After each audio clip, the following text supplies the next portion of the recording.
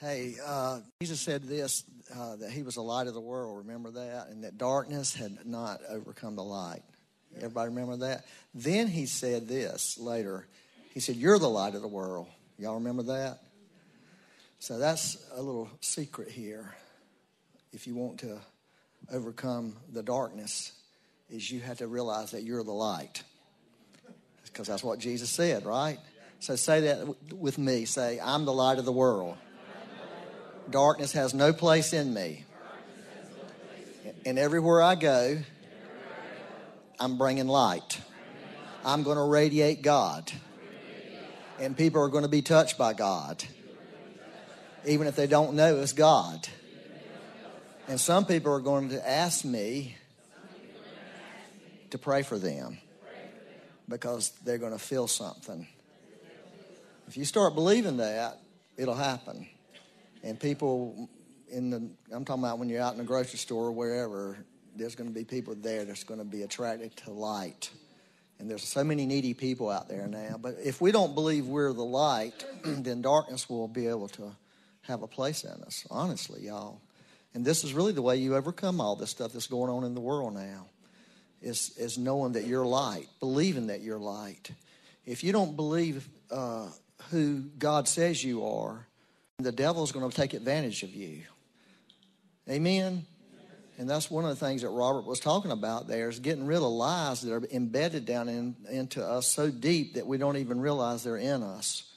That's holding back us. And it's like, I've said this many times, it's like the malware that runs in a computer. It's running in the background, wearing the computer out, slowing it down, without you even knowing, like, I'm going to throw this computer away. But really all it needs to do is get rid of the viruses in it that's running in the background. Well, that's what happens with most people. In fact, I don't think I've ever met a person. Because you live in a fallen world. You live in a world of death. You live in a toxic environment, okay, that's slowly dying. That's really what's happening to the world. It's slowly dying. And that's why we need to realize that God sent us onto this, put us on this earth.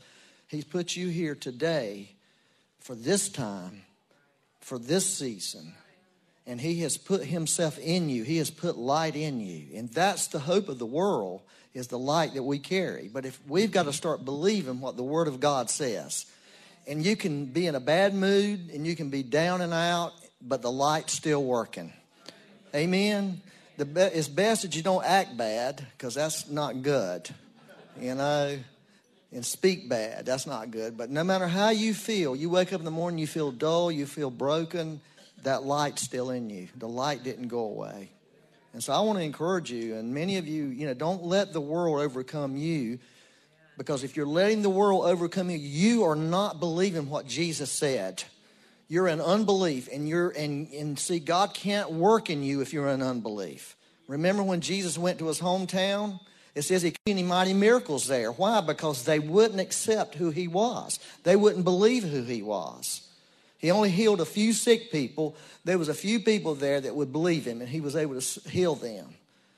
And so when we begin to believe him and believe what the Word of God, the written Word of God, it's already written down. You don't need a prophetic word about this. You don't need somebody to tell you this. It's in the Word. You just need to be reminded of it.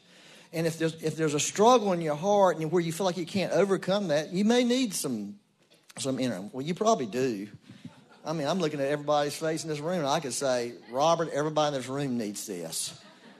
I'm serious. I've done it several times in my life, and it has made a huge difference for me spiritually. Now, that wasn't a promo for that inner healing, because I wouldn't want to overwhelm them with everybody, but that would be nice if everybody did. We'd just say y'all are overwhelmed for a while. But yeah, I do believe this light, being light, is so important. Amen. And there's actually people who will be able to see the light. They'll see it and be attracted to it. They won't know what they're seeing. So anyways, I just wanted to tell you that, thinking about that during worship. Okay, I'm going to read, I'm going to do this a little bit different this morning, and I hope it works out. If it don't, too bad. I feel good about this, man. Okay? And this is what I want to read the whole chapter. It's only 11 verses. This is easy. But this is a Revelation 4, okay? And this is why Revelation 4 is just it has become a vital chapter in my life. Because it's one of the few chapters, in a few places in the Bible that really describes what heaven is like. And remember last week I told you that, there was 7 things that John saw when he went into heaven? There's actually 7 things in there, and I talked about the one thing last week. And the reason I wanted to do that is like the throne, that we could see that God's on the throne, and God is almighty, and God has got everything under control on this earth, whether we think he does or not. But sometimes life feels out of control, but we find out later God was working. Somebody had that shirt there that was hanging over there about what is that, that song we sing, even when I don't see it, he's working. Well, that's a biblical truth. It's a biblical truth. And we can see that in the lives of the heroes of the Bible, how when it seems like their life was falling apart, God was doing something completely that no one could connect with and knew about, and actually brought them into their destiny. What looked like apparent failure and loss, actually God was at work bringing people into their very destiny. And so, I don't even know why I was saying that. Huh? Yeah, it was for someone. Let me just read Revelations 4, 1 and 2. It says, after these things I looked, and behold, a door standing open in heaven. We could preach on that for a long time. That door's still standing open. That door was open when Christ died on the cross. The Bible is very clear that his flesh was the veil that separated heaven and earth. When his flesh was ripped open, heaven was ripped open forever. Absolutely forever. We don't have to pray for an open heaven. We have to pray that our minds can connect with heaven that's already open. Now, that's really the truth. When we think that God needs to do something further, there's a famous scripture, Lord, rend the heavens and come down. That was an amazing prayer in the Old Testament. But that prayer has been fulfilled in Christ. He did rend heaven. He did come down. And when he went back, he didn't close heaven. But there are experiences of heaven being more real to us and us being able to encounter the spiritual realm. They are those experiences that we all can have. But generally speaking, if we'll believe there's an open heaven, we can experience it more and more in our everyday life. It's just like the Bible says we're seated with Christ in the heavenly places, right? That's what it says. It's the truth. And when we begin to believe that, we begin to dial into that. And the real practical way that affects you, as you believe it, is you begin to see things from a heavenly perspective. You begin to look at life from that perspective because you realize you're there. Y'all are excited, aren't you? Yes, sir. This is all important stuff. And the first voice which I heard was like a trumpet speaking with me, saying, come here and I will show you things which must take place after this. Obviously, as a lot of people believe, that's when the rapture happened, the trumpet. I personally don't believe that, but I'm fine with people who believe it. Maybe it is, because we don't really know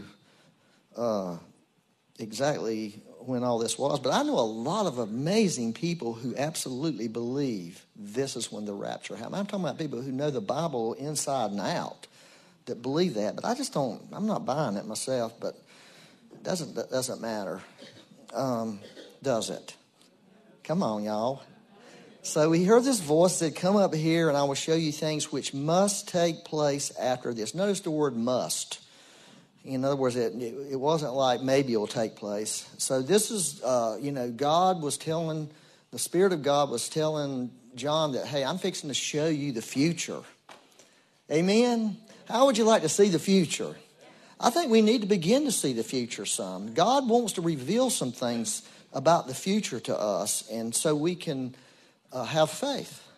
That's what it says 2 times when the Lord says, I told you these things before they happened so you could have faith. So you could believe, so you could walk in faith, so you could be people of faith and be able to deal with things that are coming in the future. They won't catch you off guard. Everybody wants to, you know what preppers are? I'm sure there's preppers in this room. Don't take offense if you're a prepper.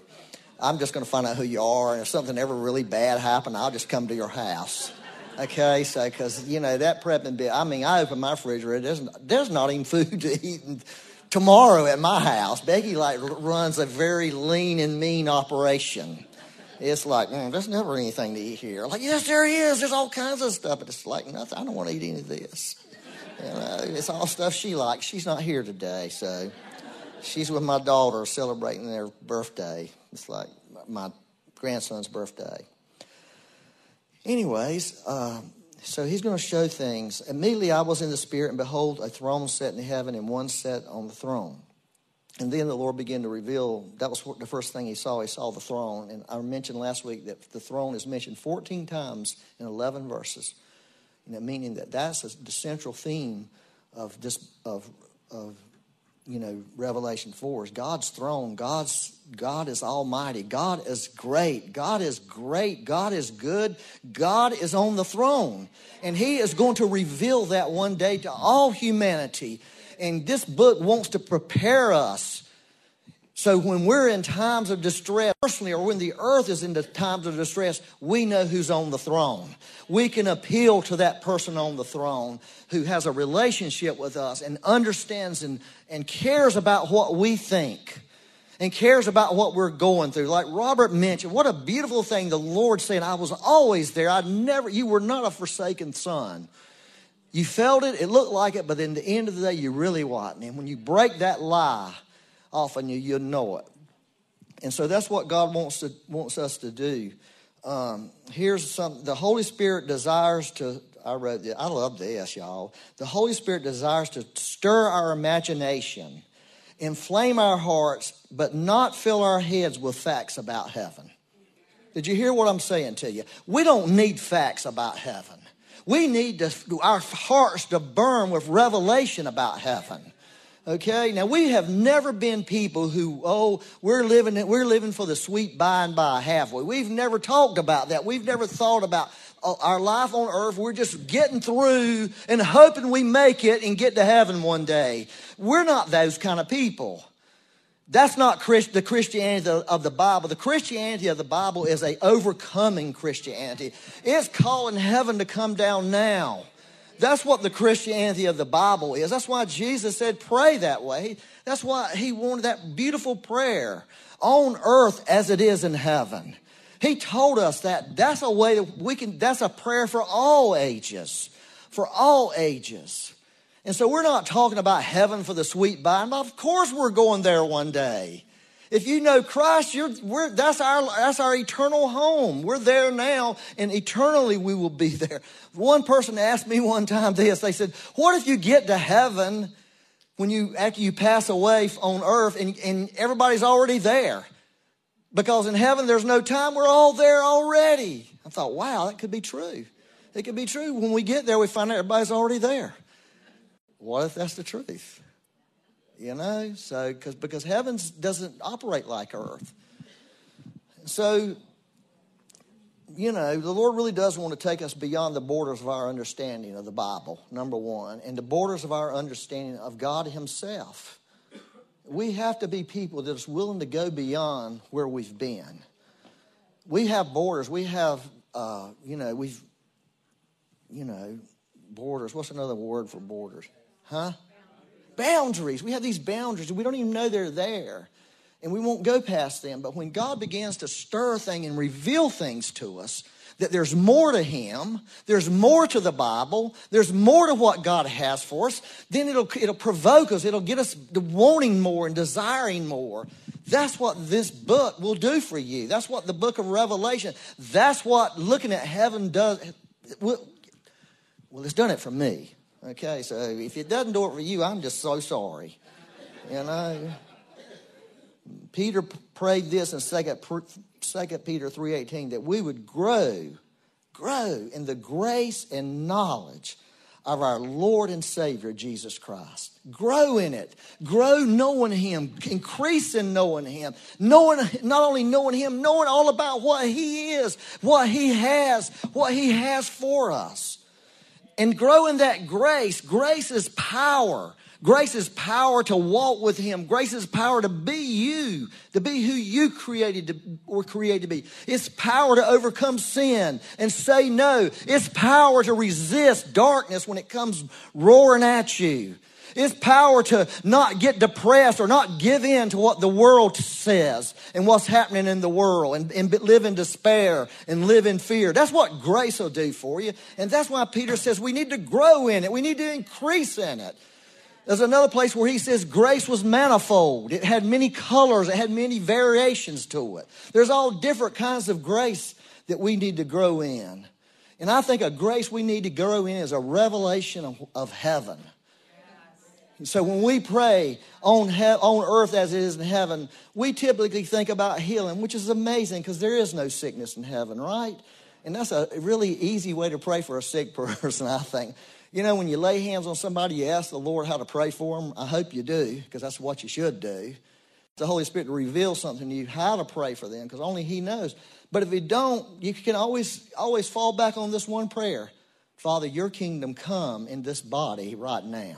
Your kingdom come, your will be done in these circumstances in this person's life right now. And that's an amazing prayer because there's answers in that. There's life in that. Are you with me?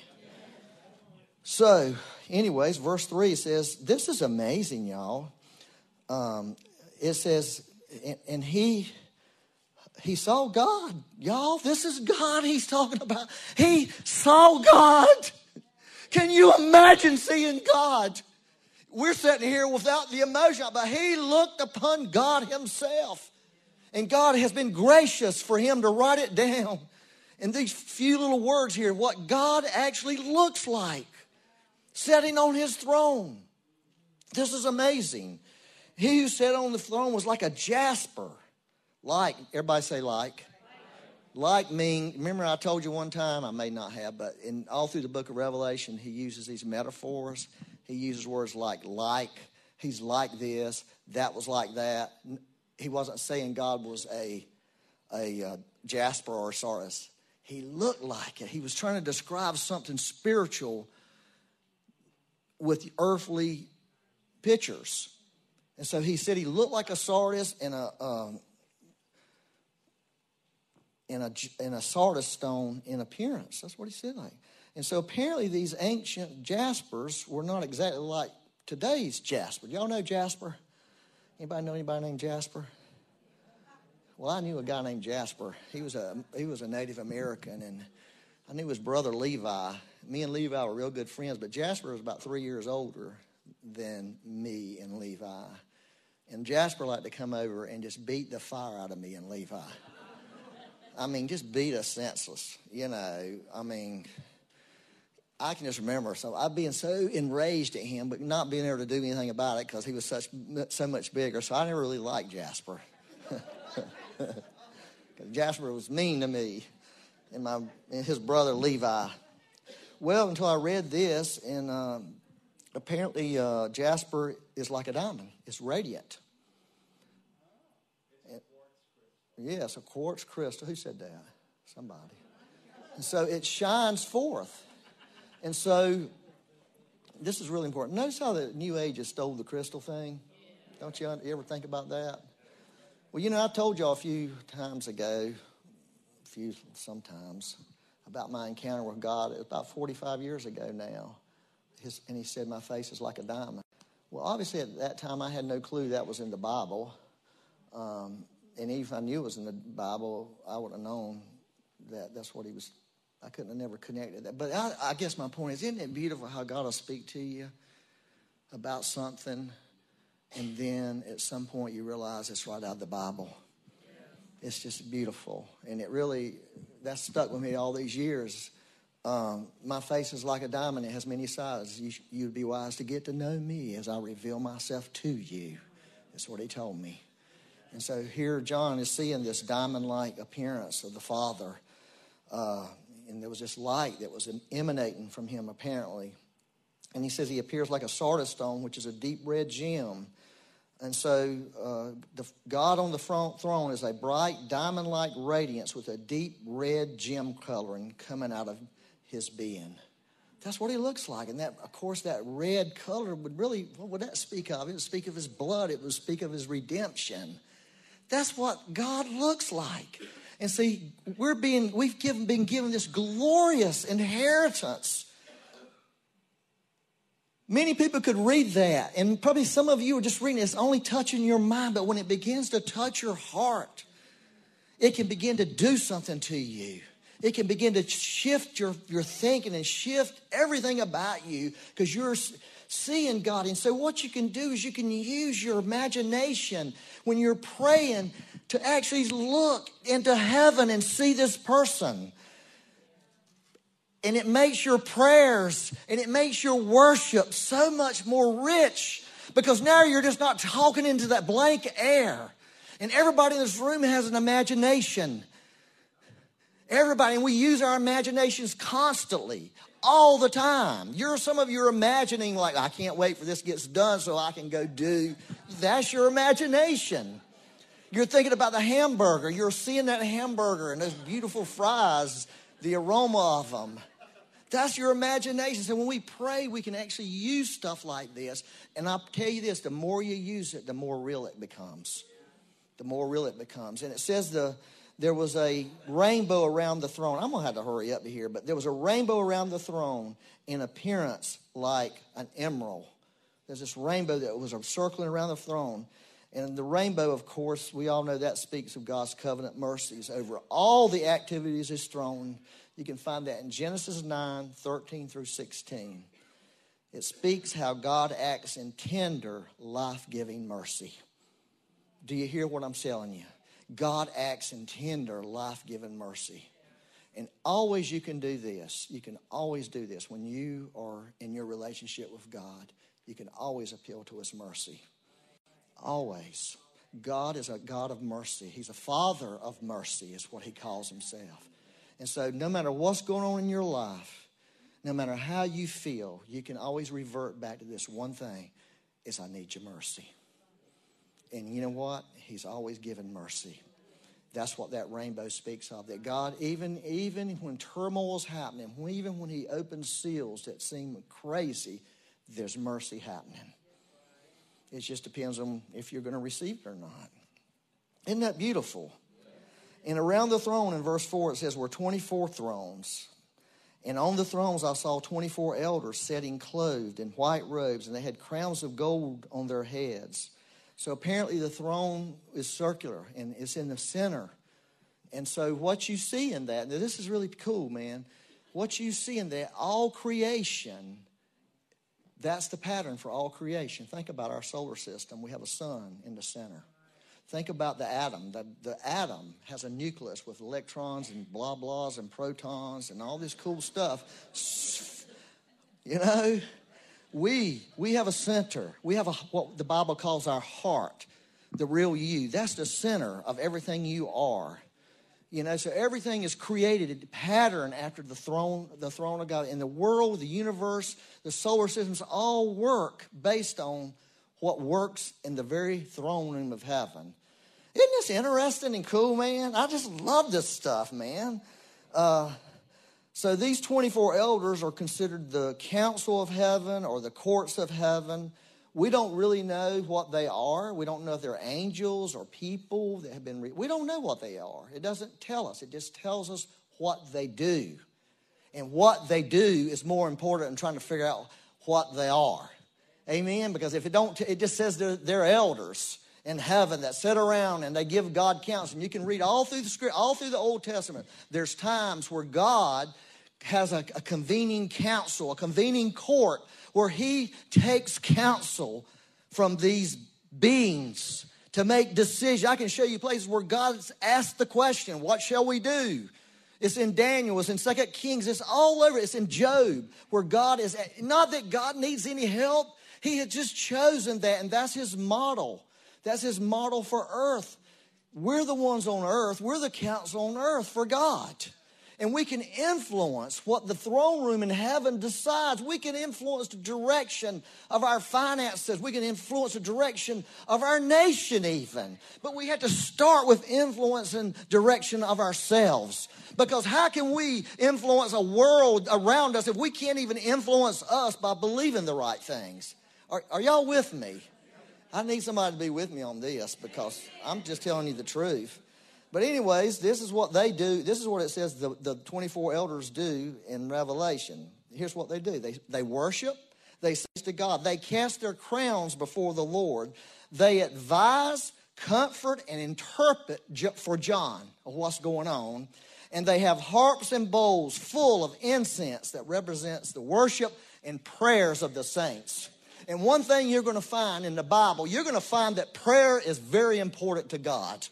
Because he would not have a bowl up there with our prayers in it. He would not have it. And sometimes we dismiss prayer and say, prayer's not this, prayer's not that. Well, I just think it is because it's up there in heaven. God has your prayers in a bowl, just like he has your tears in a bottle. That's what the Bible says. Every tear you've ever shed, God collected them. Because he loves us. And he feels our tears. He feels our pain. He feels our joy. We need to really connect with a God like that. We need to know a God like that. And we need to, I better watch out or I'm going to push this thing over on Tim and he'll be all mad. Yeah. Verse 5 it says, and from the throne proceeded lightnings, thunderings, and voices. And so that really, in the Old Testament, you'll find that when God appeared like on Mount Sinai, there was this storm phenomena like lightnings and thunderings. That, in fact, when the Lord God spoke about Jesus in the Gospels, one of the things that people said, they said it thundered. They thought, oh, it thundered. No, it was the voice of God speaking about Jesus Christ, about him being his son that he loved. And so that really speaks to the power of God. Right? And there's nothing more powerful hardly in nature than thunder and lightning, right? We're fascinated. We love it. But we can also realize, gosh, if we could just tap into the power of lightning, man, we'd have enough power to run the world forever. Because it's powerful, powerful, powerful. If you ever, well, you know what happened not long ago. I walked out in my garage and lightning hit my neighbor's tree. And it was probably about as far as here to the other end of the parking lot there. I heard it hit and I saw this purplish blue light racing towards me as I was running to get back in my house. I mean, it scared the fire out of me. It blew this tree apart. It destroyed every electronic thing in my neighbor's house. Everything was done. I mean, nothing, and even their electric stuff was gone. Some of my stuff got messed up, but I could unplug it and reset it kind of thing. But that's just the power, in one little lightning bolt. And this is how God is represented here as all powerful. Isn't that beautiful? Isn't it wonderful? They were afraid in the Old Testament when they saw that. They said, we don't want to talk to a God like that. When he came and revealed, on that mountain, when the law was given. You go, Moses. We're not those people. When we see that, we need to run to that. We need to run to his power and his glory when he begins to reveal it. And not be people that run from it, because it's goodness, it's love, it's purity, it's hope that gets released in the middle of all that. Isn't this beautiful? And of course it says there were these 7 lamps of fire burning before the throne, which are the 7 spirits of God. I love that. The 7 manifestations of the Holy Spirit. You can read that in Isaiah 11:2 for the details. But the Holy Ghost in heaven is a fire. Everybody say fire. More fire. Or as Pablo would say, más fuego. We need that fire of God, man. We need it. Jesus promised that he was going to baptize with the Holy Spirit and fire. We don't really know what that fire is. We know fire can do a lot of great things. I'll just put it like that. One of the things that fire does, y'all, if you ever you got a fire going, you throw a piece of wood in it, pretty soon that wood becomes fire. You become one with the fire. You become part of the fire. That's what God wants to do. He wants us to become part of the fire of the Spirit. That we're burning, you can't separate us from the fire. I just so believe that. And then it says in verse 6, before the throne there was a sea of glass like crystal. Wow, this is amazing. I'm telling you, this is amazing. In the midst of the throne and around the throne there were 4 living creatures full of eyes in front and back. First, I just want to take a minute about this sea of glass, because I'm fascinated with this sea of glass thing. Apparently this thing is hundreds and hundreds of miles in each direction. Because he called it a sea. He was telling us something. That's what he, and it's like when you see the sea, there's no end to it. And this sea is before the throne. This is something that's going to be very important for us when we get to heaven. I wanted to read, I kind of fiddled around with it a little bit last week out of my memory. Let me read this statement to you. Moses received the first revelation of the sea of glass in Exodus 24. There was a group visitation of 74 men who worshiped and ate a covenant meal before the Lord on the sea of glass. God called them up and they all sat down on this sea of glass and ate before God, celebrating the covenant that he had given them. That is the first revelation of this sea in the Bible that I know of, and I'm pretty sure it is. But Moses referred to it as a sapphire blue pavement. That's Exodus 24:10. Ezekiel saw it. He called it a firmament, a floor, or an expanse. Those are just different translations of the same word. He described it as extraordinary in its radiant splendor. That's Ezekiel 1:22. Daniel saw the sapphire sea filled with flaming fire. That's what Daniel saw in Daniel 7:9-10. And then here, John sees it and calls it this amazing sea. So you see what the Bible was giving us. It was giving us a little piece, starting with Moses, a little bit more of Ezekiel, a little bit more of Daniel. Now John is bringing it all into clarity for us. Okay, now I'm going to read Revelations 15:2 right quick. Are we good? It says, and I saw something like a sea of glass. This is John talking, mingled with fire. Now he sees the fire in it. When he gets to chapter 15, he's seeing something more. He's seeing that fire that Daniel saw in this beautiful sea. He sees it. And those who have the victory over the beast, everybody say, over the beast. Who are those people? We're those people. We are the people who are going to have victory over this beast that has risen its ugly head in the earth. And that beast has risen its head. That beast has been around forever, but now it's getting uncovered. Rising its head, let's get the sword of the word of the Lord out and chop that head down. Or chop it off, man. And those who have the victory over his image and his mark and over the number of his name. All those are really big deal things. I can't go into them right now. Standing on the sea of glass having harps. In other words, they were gathered. They were gathered on the sea of glass and they were worshiping God. It's a gathering place in heaven. That means when we get to heaven, there's going to be times when God calls his people to the sea of glass. He's going to call his people, all his people from all eternity. We're going to be called and we're going to go there and we're going to worship him. And he's going to talk to his people in heaven. It's like church in heaven. We're going to have church in heaven, except for it ain't going to be me talking. That's going to be good.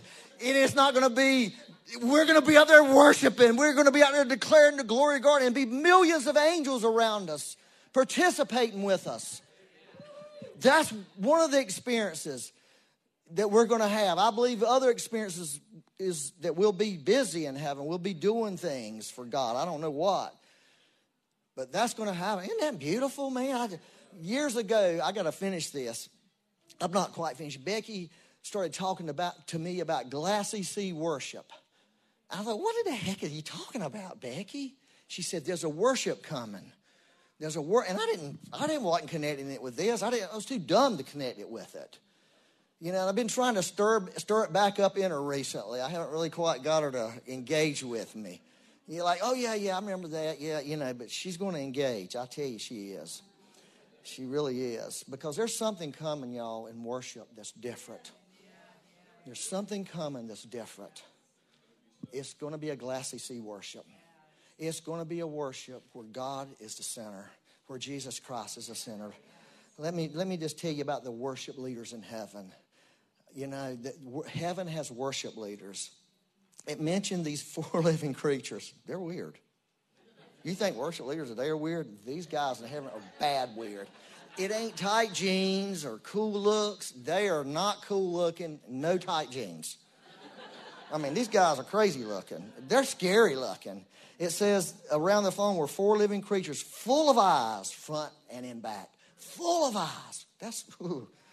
But it means something. And it says in verse 7, the first living creature was like a lion, the second like a calf, the third was like a face of a man, and the 4th living creatures were like a flying eagle. That's what they looked like. Okay, like. Okay, they looked like that. And they had eyes all around them. I don't know. This is some weird things, man. And it says the 4 living creatures, each having 6 wings. Not 2, but 6. Tell me this ain't a weird worship leader.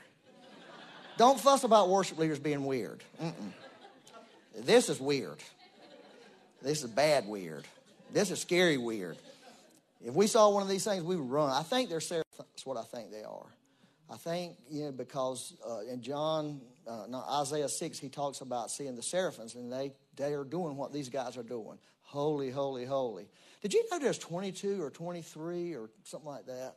It's been a while, but of different kinds of beings in heaven. We just think, there's Father, Son, and Holy Spirit, and I'm not even counting them in it.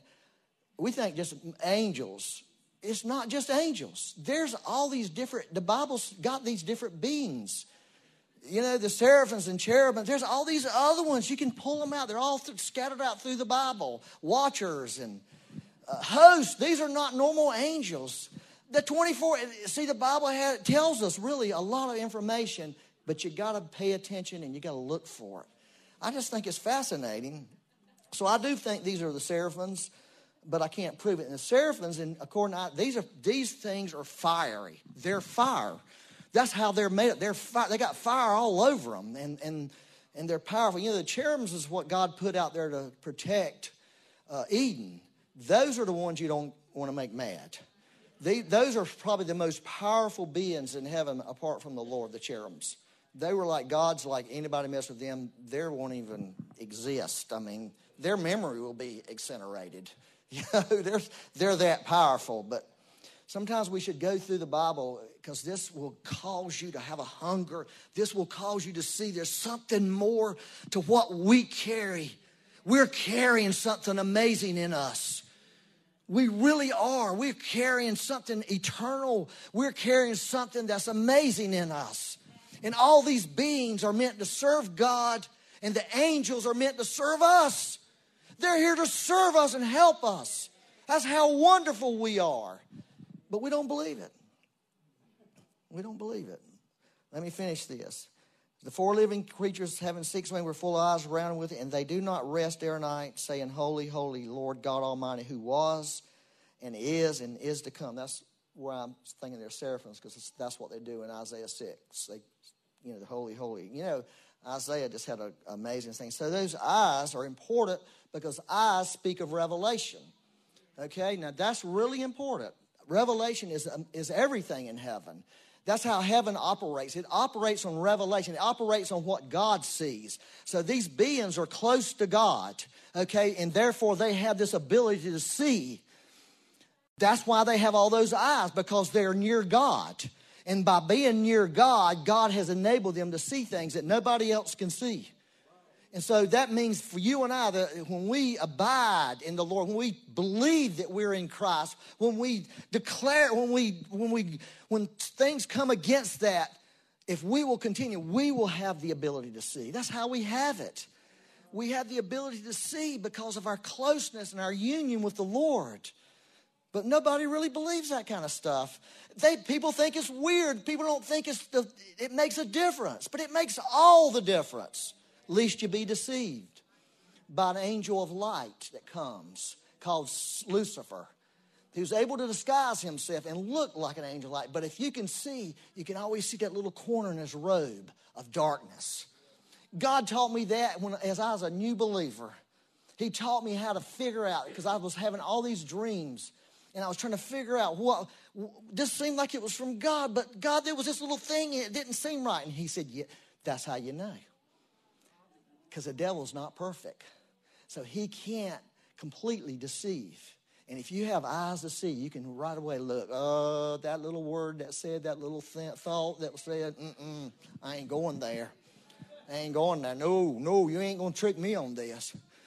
So many people are deceived these days about things, so many. But the way to not be deceived is to be like these seraphims, live in your union with the Lord. Live with him and trust him and believe that you're in Christ and Christ is in you. Let me go on here. Are y'all okay? Well, I'm going to go on and finish because I'm almost at the end. And it says, whenever the living creatures give glory and honor and thanks, notice glory, honor, and thanks, they were the worship leaders in heaven. That's what they do. They worship. They give glory and honor and thanks to God, who sits on the throne and who lives forever and ever. Man, they keep kind of repeating some things, don't they? Isn't that amazing? We need to catch that stuff.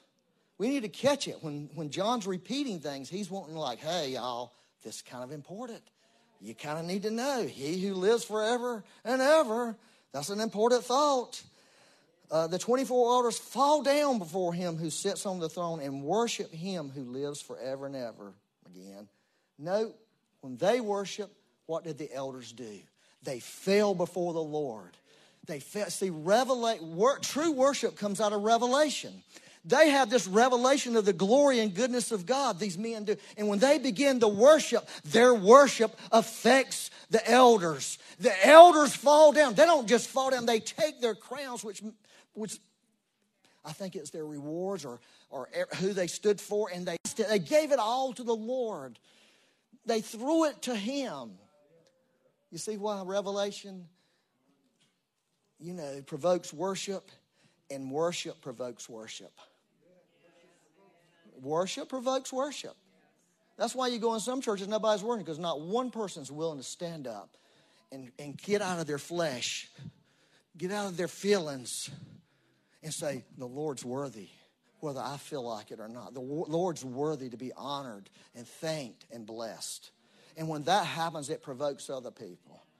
I mean, right? I remember one time sitting in a meeting, and there was a friend of mine. I was sitting it was a big meeting, and he was sitting at the front. And I remember hearing him worship. And it tore me up, because I knew that guy. I knew about that guy. I knew the struggles he'd went through in his life. But his worship released a worship in me. It caused me to worship. Because I saw a man that was a broken man, a messed up man, trying to overcome somebody he killed in a car wreck. He had a lot to overcome, a family member. And when I saw him worship, it did something to me. I'll never forget that. So, anyways, it says they say it, and this is what the elders say. You are worthy, O Lord, to receive glory, honor, and power. For you created all things, and by your will they exist and were created. They were worshiping God and honoring God for what he had done. For what he had done for them. How he's the creator, and he deserved it. He flat deserved it. See, this is a model for the church. Honestly, y'all. I mean, this is where I think we're sometimes are not engaged with what's really happening. Because when we gather, it's just like gathering before on that glassy sea. Because it's happening as we gather. And there's a pattern. So this is interesting. The word worship occurs 24 times in the book of Revelation. Listen, it's 24 times, more than any other book in the New Testament. I'm not sure how many. I think I found 16, but some people say there's only 14. There's 14 to 16, or maybe more, hymns in the book of Revelation. More than any other book in the New Testament. Probably the only other book that exceeds the worship is the Psalms. That's probably the only other book in the Bible that exceeds the centrality of worship. I'll tell you another thing. If you go through and study all these worship moments, here's what the common thing in every one of them. Something big was about to happen. something big. Every critical moment in the book of Revelation is accompanied by worship. Remember in the Old Testament when they were going out to fight, Israel was going to go. Judah goes first, right? Y'all know that, right? That's how they fought in the Old Testament when they were under the covering of God. They sent Judah, who was Judah? Judah was the praise camp. They were the worshipers. God would send them out into the battle first before he sent all these skilled guys and, ancient guns and, bazookas. And he sent worshipers. And you're like, are you crazy, Lord? They're going to kill them poor guys up raising their hands to the Lord. But that's what happens in heaven, y'all. Really, the book of Revelation is profound when it comes to worship. And I just believe there really is a glassy sea worship that the Lord wants to release in the earth to the people of God. And, we've had so many beautiful waves of worship. Like I remember years ago, the prophetic worship came in. That was really cool. But, it's like everything else. It just kind of lost its zip. Have y'all noticed that? For years, we were really, and I am on a personal level to some degree, this is what you call contemplative worship. Y'all know about that? It's soaking. I soak every day. I used to love to come and do soaking at church, but now it's just to me, it's so disconnecting. And here's what the reason I think is, because I think we're coming in a time where we're worshiping God. Not speaking to people, but worshiping him where he becomes central. And I believe when he becomes central, then our needs will always be met.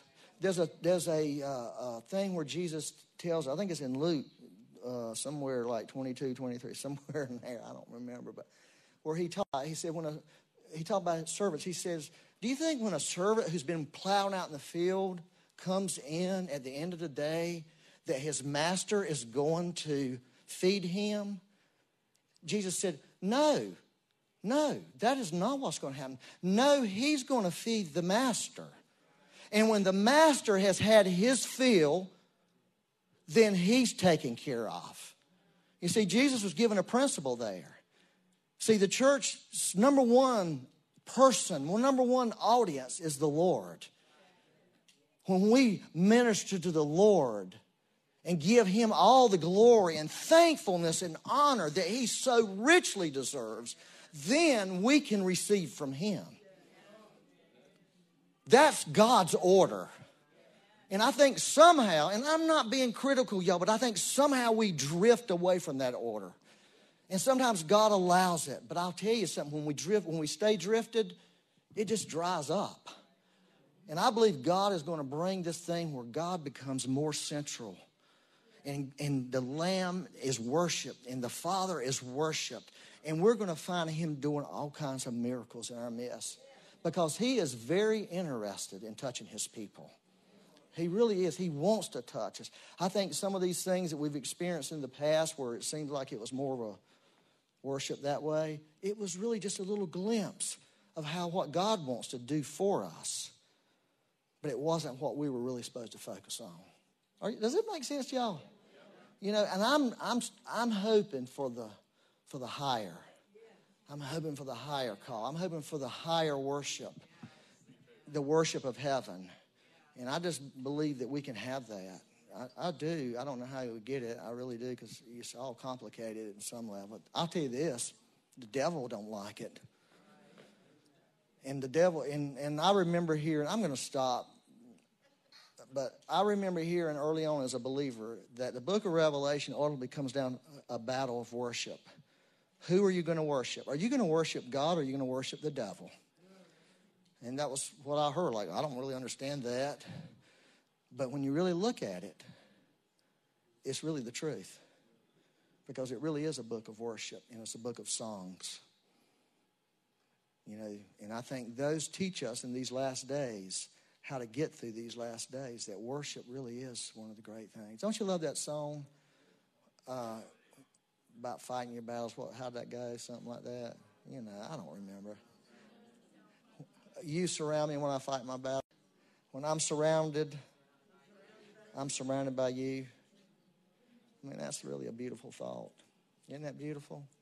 About the Lord. Okay, I'm going to pray. Y'all good? Yeah. Mm-hmm. Isn't it amazing, though? Lord, I just pray for an impartation this morning. An impartation that when we would begin to see heaven, we could see something more about on earth as it is in heaven. That there could be something released to us, Lord, that would impact us. I'm asking you, Father, I'm asking you for an impact on our hearts. I'm not asking you, like I said, Lord, I don't want to just get facts here, information. I want some kind of thing that's going to impact my heart, that's going to shift me, Lord. When I walk into a worship service or a prayer service, Lord, I see something different. I connect into something different. That's what I want to do, Lord. I don't want to go to prayer meetings when I'm in my little head. I don't want to go to worship services. I'm stuck in my little brain, in my little feelings, my little emotions. Lord, I want to connect in something that's so much greater. I want to tap into that spiritual world of what you're doing and what you're saying, Lord. And I just ask you, Father, I pray this morning, I just ask you to do something supernatural in us. Every person in this room, Lord. I pray for a supernatural thing to happen, Lord. Release the supernatural right now, Lord. Release a supernatural download on us, Lord. A download from heaven that would shift us, Lord. That we wouldn't be these skeptical, unbelieving, messed up people, afraid people, Lord, but we would be people of power, Lord. We'd be people full of the Holy Spirit. Our lights would shine brightly, Lord. Lord, I ask you to do that in the name of Jesus, Lord.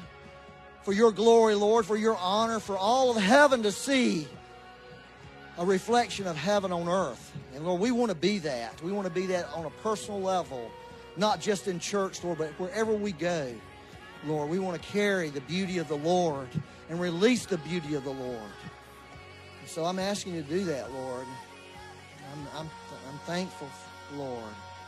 Thank you, Lord. Just release that right now. I just want to take just a moment.